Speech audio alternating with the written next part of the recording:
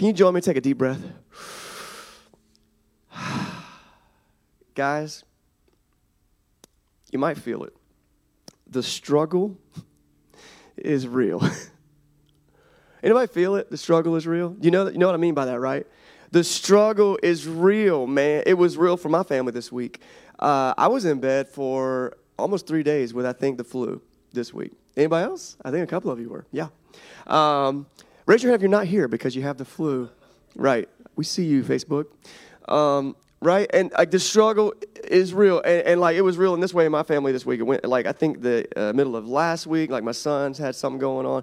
And then by like Sunday afternoon, I don't know if y'all saw like my wife and my daughter after church. Savannah and I led worship last Sunday. But by the end, they were just like, and then they were out. They were out, man. They were gone. And I'm up. I'm like, Mr. Dad, I'm going to take care of stuff. Boy, Tuesday morning, it punched me right in the gut. And I was out. And the struggle was real. Like, there was moments where no one wanted to get up and make food. No one wanted to wash the dishes. No one wanted to go get groceries. No one wanted to do anything. The struggle is real. So whoever's out there letting out the killer viruses again, like if y'all could just chill out because we all need to take a breath. And that's not the only reason the struggle is real. You know the struggle is real. We use this phrase all the time. It's kind of like, it's the way we laugh at ourselves when things are rough. We're like, whoa, the struggle is real, man. Couldn't find my car keys this morning. That's why I was late, right? The struggle is real.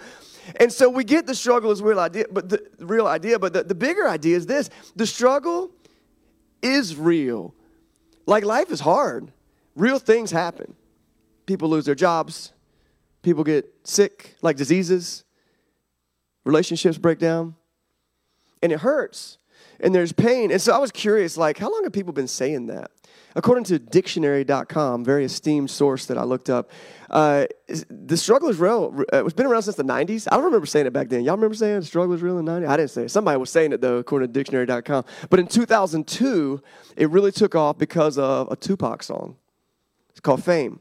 Now, you might know Tupac, famous rapper, genius, but the dude was killed in some gang violence in 1996. You'll notice this is after his death, 2002. But he wrote this song called Fame, and it was basically this song about trying to rise up out of the mess he was in. And one thing he was famous for was writing about real things. I mean, just how life was, where he lived, and the people he lived with, and political issues and all kind of stuff. And that's kind of the thing that stands out about him. And right in the middle of this song where he's talking about rising up out of this pain and this brokenness is this line where the struggle is real just really hits. I want to read it to you. Maybe this is something that kind of resonates with you. He said, I pray for my health, my mind, and my family too. The state of myself and my grind and my family crew. Where one hand watches the other. No, we ain't blood, but we're still brothers. The struggle is real. And then he says in the chorus, one thing we all adore. Something worth dying for. Nothing but pain. I'm stuck in this game. I'm searching for fortune and fame. And I don't know if fortune and fame is the answer to the struggle. It's not. I mean, Tupac had both, and it didn't work out great for him. But the reality is that the struggle is real, and I think we all universally understand that. We see the world around us, and we're like, is anything able to change? Like, can it be different? Can we stop struggling?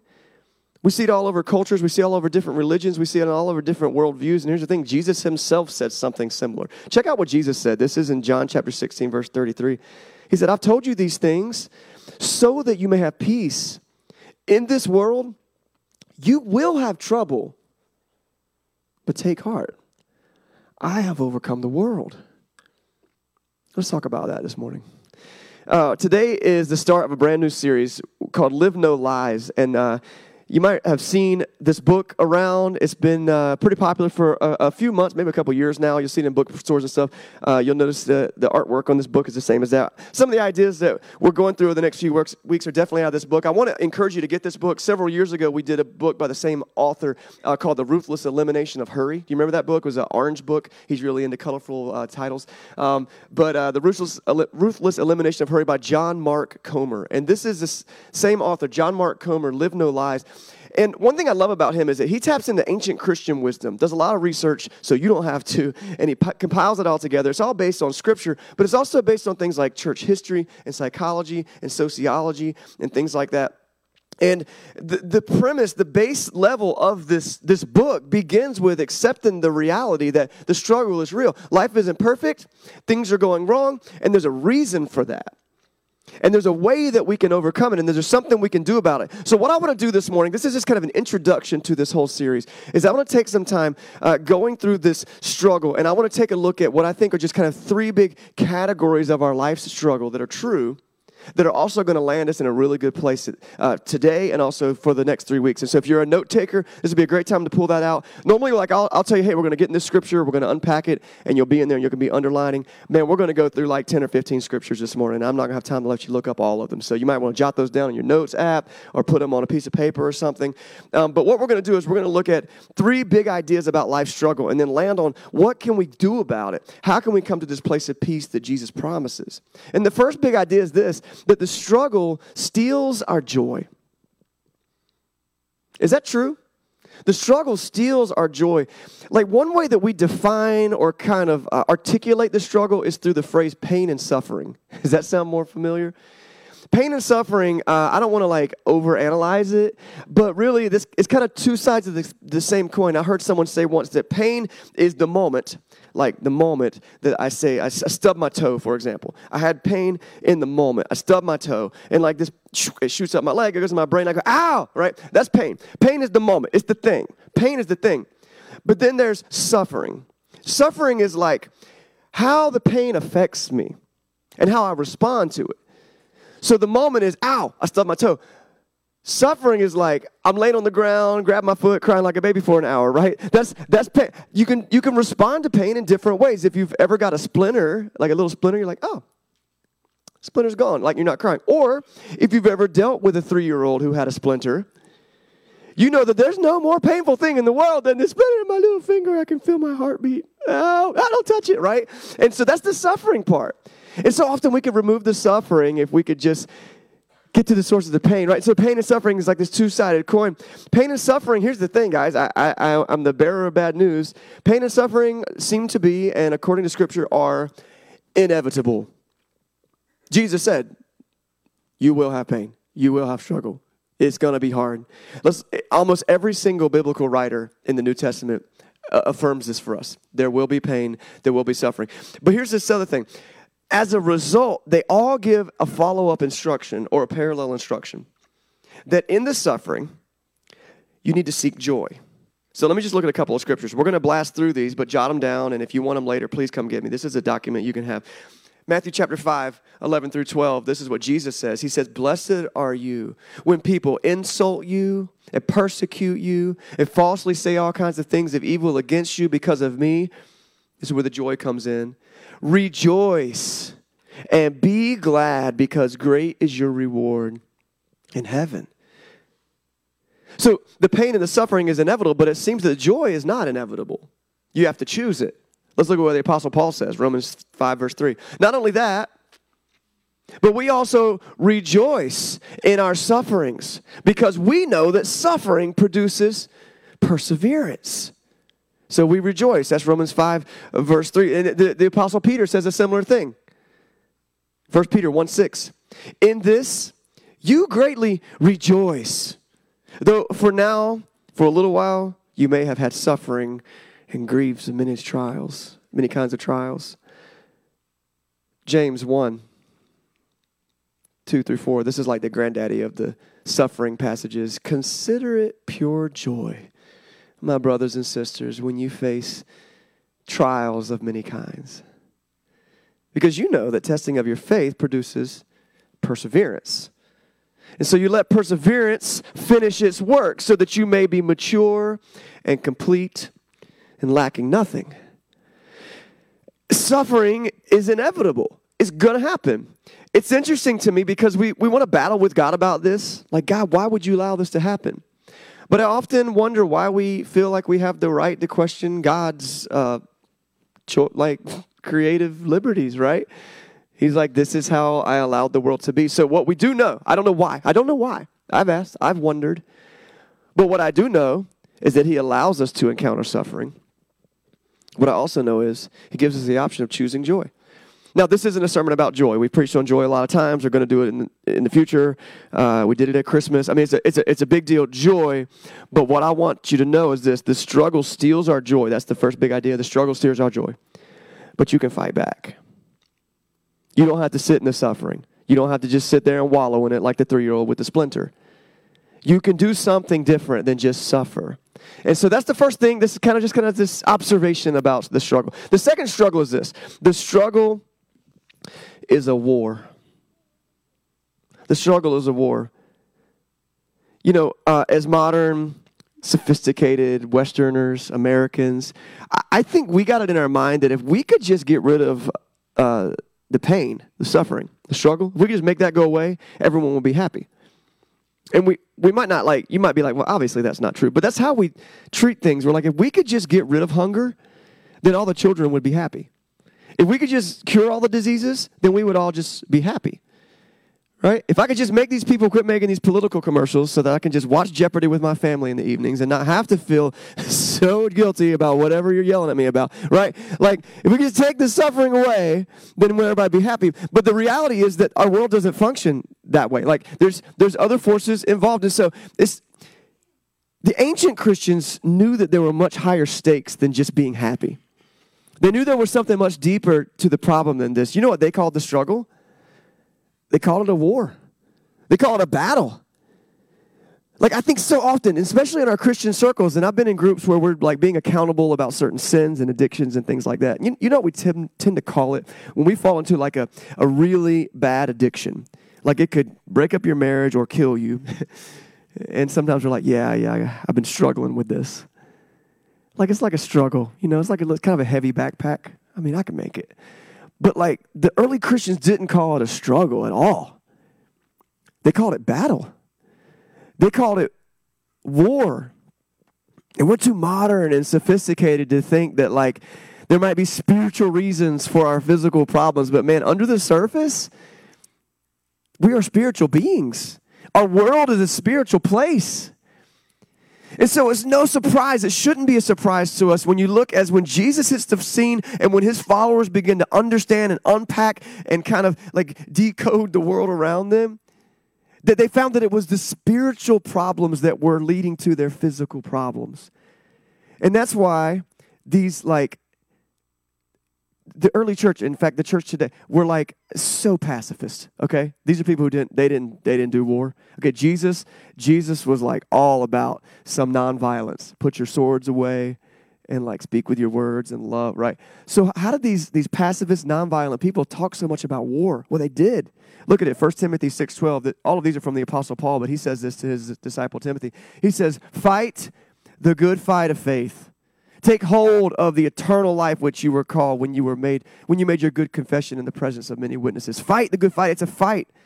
He says again there in Ephesians chapter 6, this is a big passage about war. In 6, verse 11, he teaches us to put on the full armor of God so that we can take our stand against the devil's scheme. We're wearing armor. And he's going to go on into this like extended metaphor about armor and all this stuff. But when you get to verse 12, listen to this. This is like a pivotal, crucial verse to understanding the struggle. Our struggle is not against flesh and blood, but it's against the rulers and the authorities and against the powers of this dark world and the spiritual forces of evil in the heavenly realms. What's causing the pain? What's causing the suffering? What's causing the struggle? Under the surface, behind the veil, is an army of spiritual evil coming at you. 2 Corinthians 10, 3-4 uses that same war language. It says, "For though we live in the world, we do not wage war the way the world does. But the weapons we fight with are not weapons of this world." Listen what they can do. On the contrary, they have divine power to demolish strongholds. What kind of strongholds? Forts, castles, trenches? Nah. Spiritual strongholds. Places where the enemy locks in and holds us captive. You know the story of Paul Revere, right? Hopefully, you remember that?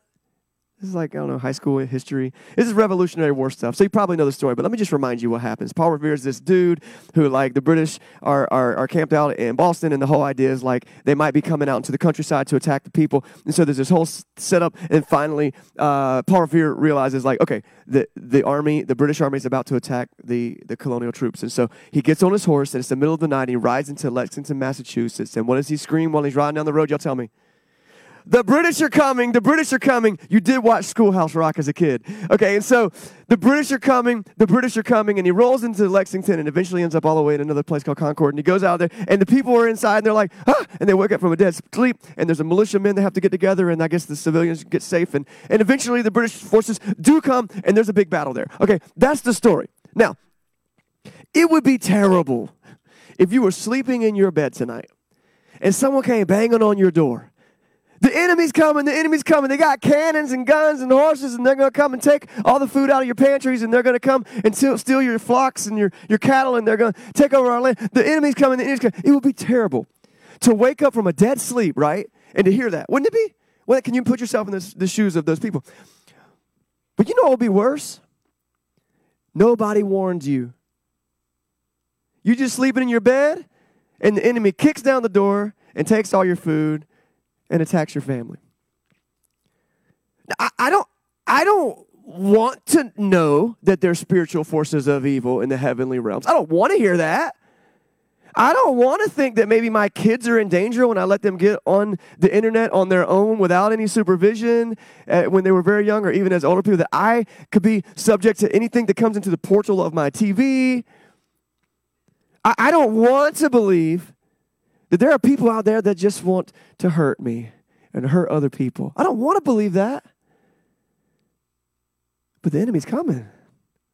There are spiritual forces of evil in the heavenly realm. And let me just very clearly say this. I want to always make sure. I love Ephesians chapter 6. It says, your battle is not against flesh and blood. And so, yeah, there might be people out there trying to do us ill. There might be, organizations and corporations. And yeah, maybe they in some ways can be classified as the bad guys or whatever. But man, it's not them. There's evil behind it. Spiritual forces of evil in the heavenly realm. And that's what these scriptures make me think of. Like Paul ringing the bell. Hey, guys, put on the full armor of God. Ding, ding, ding, ding, ding. The enemy is coming. Prepare yourself. The struggle is a war. I want to read an excerpt from John Mark Comer's book, Live No Lies, here. He says, our generation, listen to this, he's talking to us, okay? Our generation has a low comfort level with military metaphors and faith. We prefer to think of following Jesus as a journey, a lifestyle, rather than a war.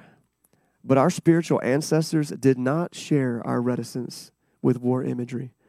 They were far more adroit at naming the reality of the spiritual conflict that we are in today. The struggle is a war.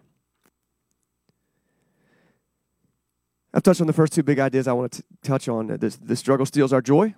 It's true, but you can fight back. And the struggle is a war. And to get at this third idea, or to get us to this third idea, which is this. The struggle is about truth. The struggle is about truth. Our study is Live No Lies, okay? So keep that in mind as we wrap this up. The real war is between truth and lies. And that's where we're going to hang out in the next 3 weeks.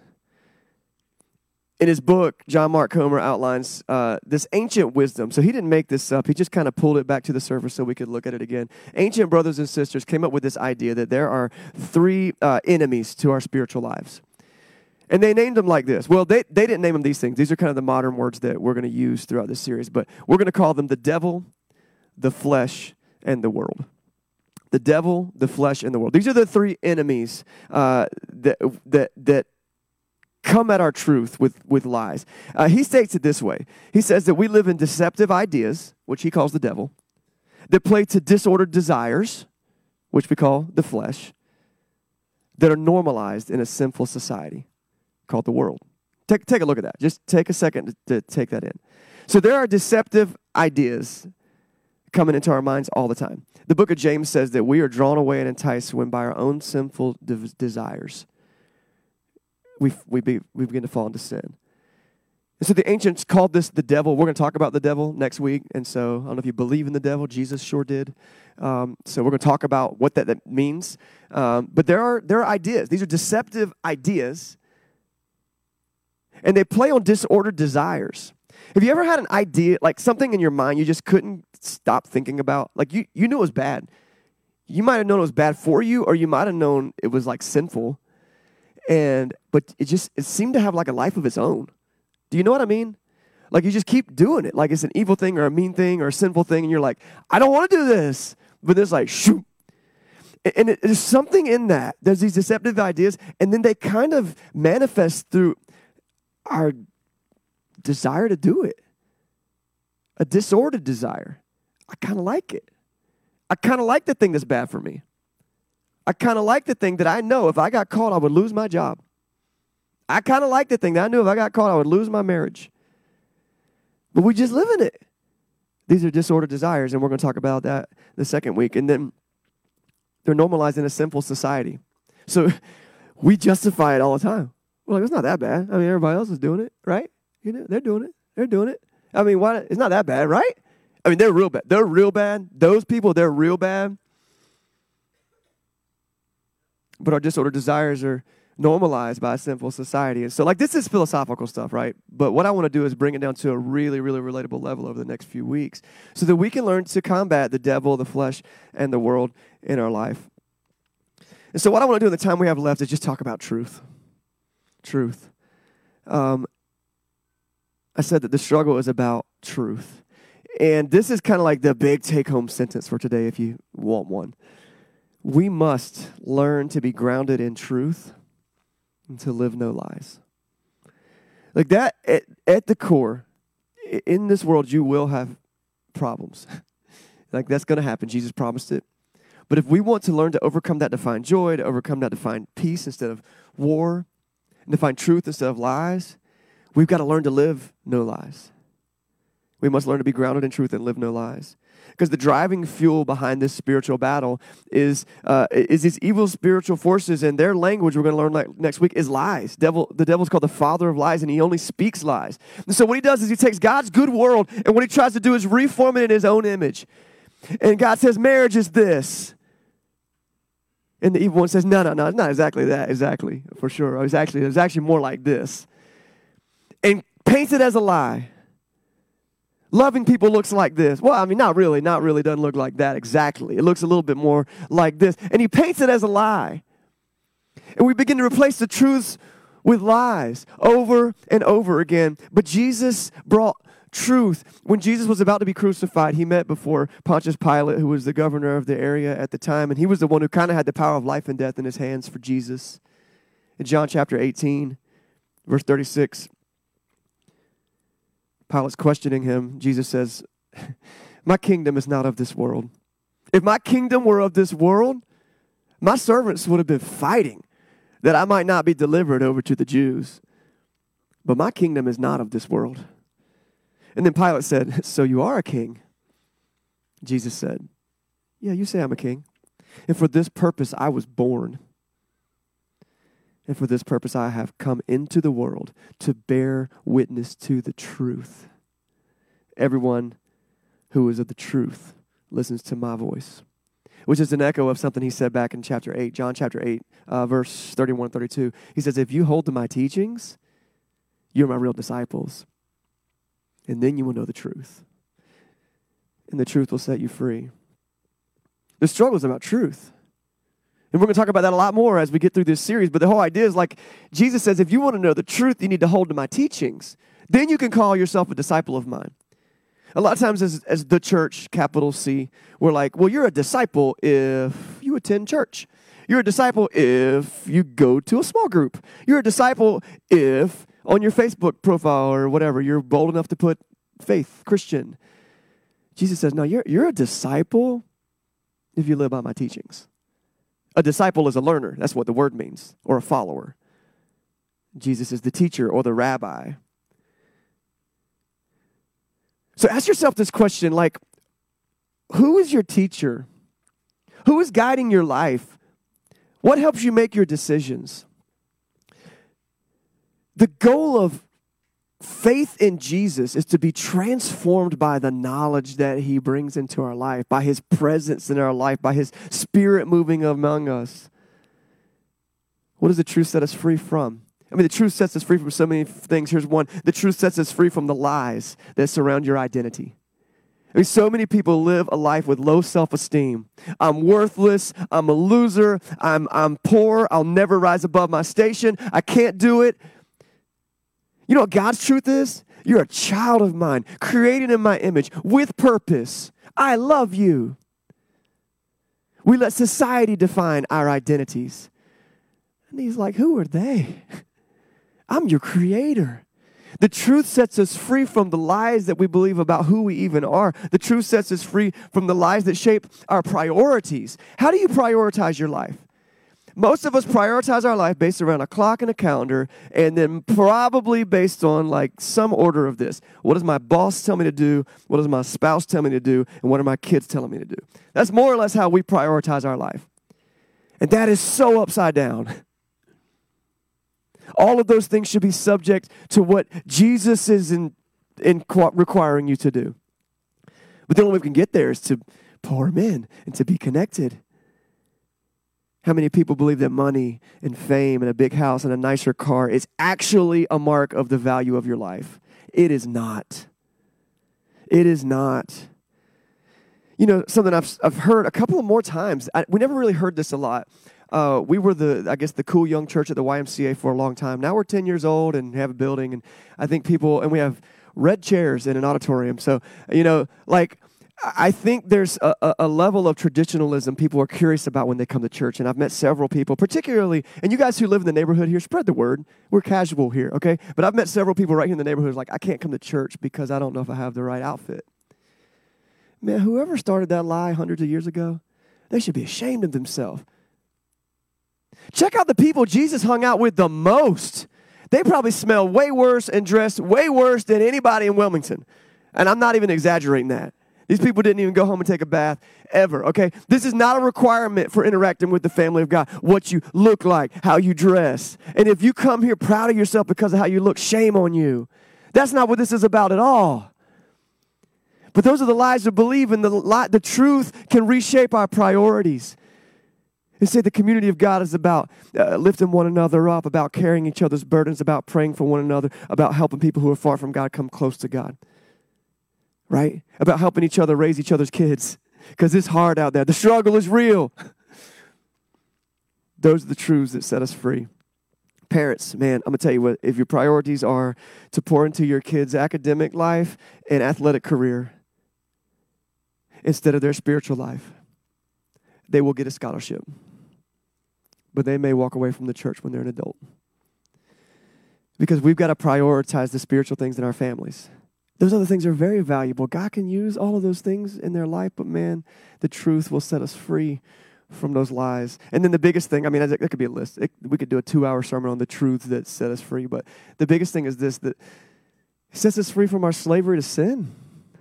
I mean, because of Jesus, first his act of coming to the world, the death, burial, and resurrection, and his words, which we find in Scripture, we can be saved and transformed by Jesus.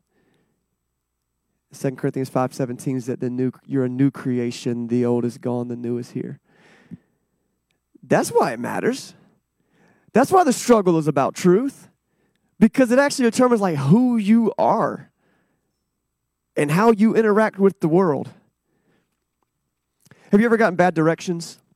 Someone gave you directions. So I went, I think a couple years ago, and I was trying to pick up some firewood for somebody. And this guy was like, "Oh, I got some firewood." But well, I'm in country. I was in Beaufort County, North Carolina. That's a lot of my roots are out there. And they were like, "Oh, I got some firewood. Here's what you do. You're going to go on down this highway."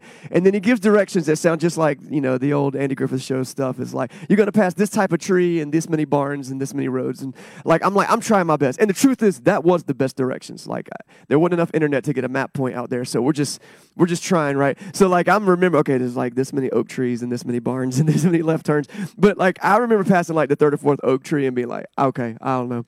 I don't know. We're just driving. So I ended up in this guy's driveway, and I just pull up and he's out mowing his grass. I was like, "Hey man, look, okay, I'm turned around." And I told him like what I was looking for. This guy's got some firewood. Maybe you know him. I don't know. You know people with firewood? Like, I'm out there talking to this guy, and I give him these directions. Dude, he was a champ. He answered my question like he answers this question every single day. He was like, "Oh, yeah. Here's what you want to do." And he just gave me directions. Sure enough, dude, I landed I landed at what was called the sand lot. And I got to there was a pile of wood, and I put it in my truck. Now, to this day, I still hope it's the wood I was supposed to take. But I left with a pile of wood. Here's the thing, guys. When we get bad directions, we end up in the wrong place. That's what lies do to us. I don't think anyone's trying to get me lost, right? But you get it. And you've been lost, and you've been frustrated when someone told you something that wasn't true, whether they meant to or not. But man, truth gets you to the goal. It gets you to the thing you're trying to achieve, the thing that you're trying to accomplish. And that's progress in our spiritual walk. The struggle is real.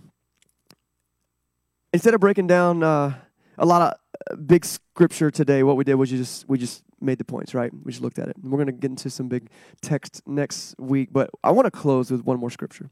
And this is one I want to encourage you to turn your Bibles to. This is Philippians chapter 4. And I'm going to read verses 1 through 9. Do I have that back there? All one? Do I do 6 through 9? Is that what I have? Does it start with rejoice in the Lord always? Maybe 4 through 9. I don't have Philippians back there. All right, I'm just going to read it to you. I made this change last night, so I didn't make the change in the ProPresenter. So listen along with me, because this is what the Apostle Paul is, I'm starting at verse 4. This is what the Apostle Paul is teaching when it comes to truth, and I also love that he talks about joy. He says, rejoice in the Lord always. I'll say it again, rejoice. Let your gentleness be evident to all. The Lord is near. And so do not be anxious about anything, but in every situation, by prayer and petition, with thanksgiving, present your request to God. And the peace of God, which transcends all understanding, will guard your hearts and your minds in Christ Jesus. So finally, brothers and sisters, whatever is true, whatever is noble, whatever is right, whatever is pure, whatever is lovely, whatever is admirable, if anything is excellent or praiseworthy, think about such things. Whatever you have heard or received or heard from me or seen in me, put into practice, and the God of peace will be with you. Jesus said, I told you these things so that you may have peace. In the world, you will have trouble, but take heart. I have overcome the world. Let's pray together.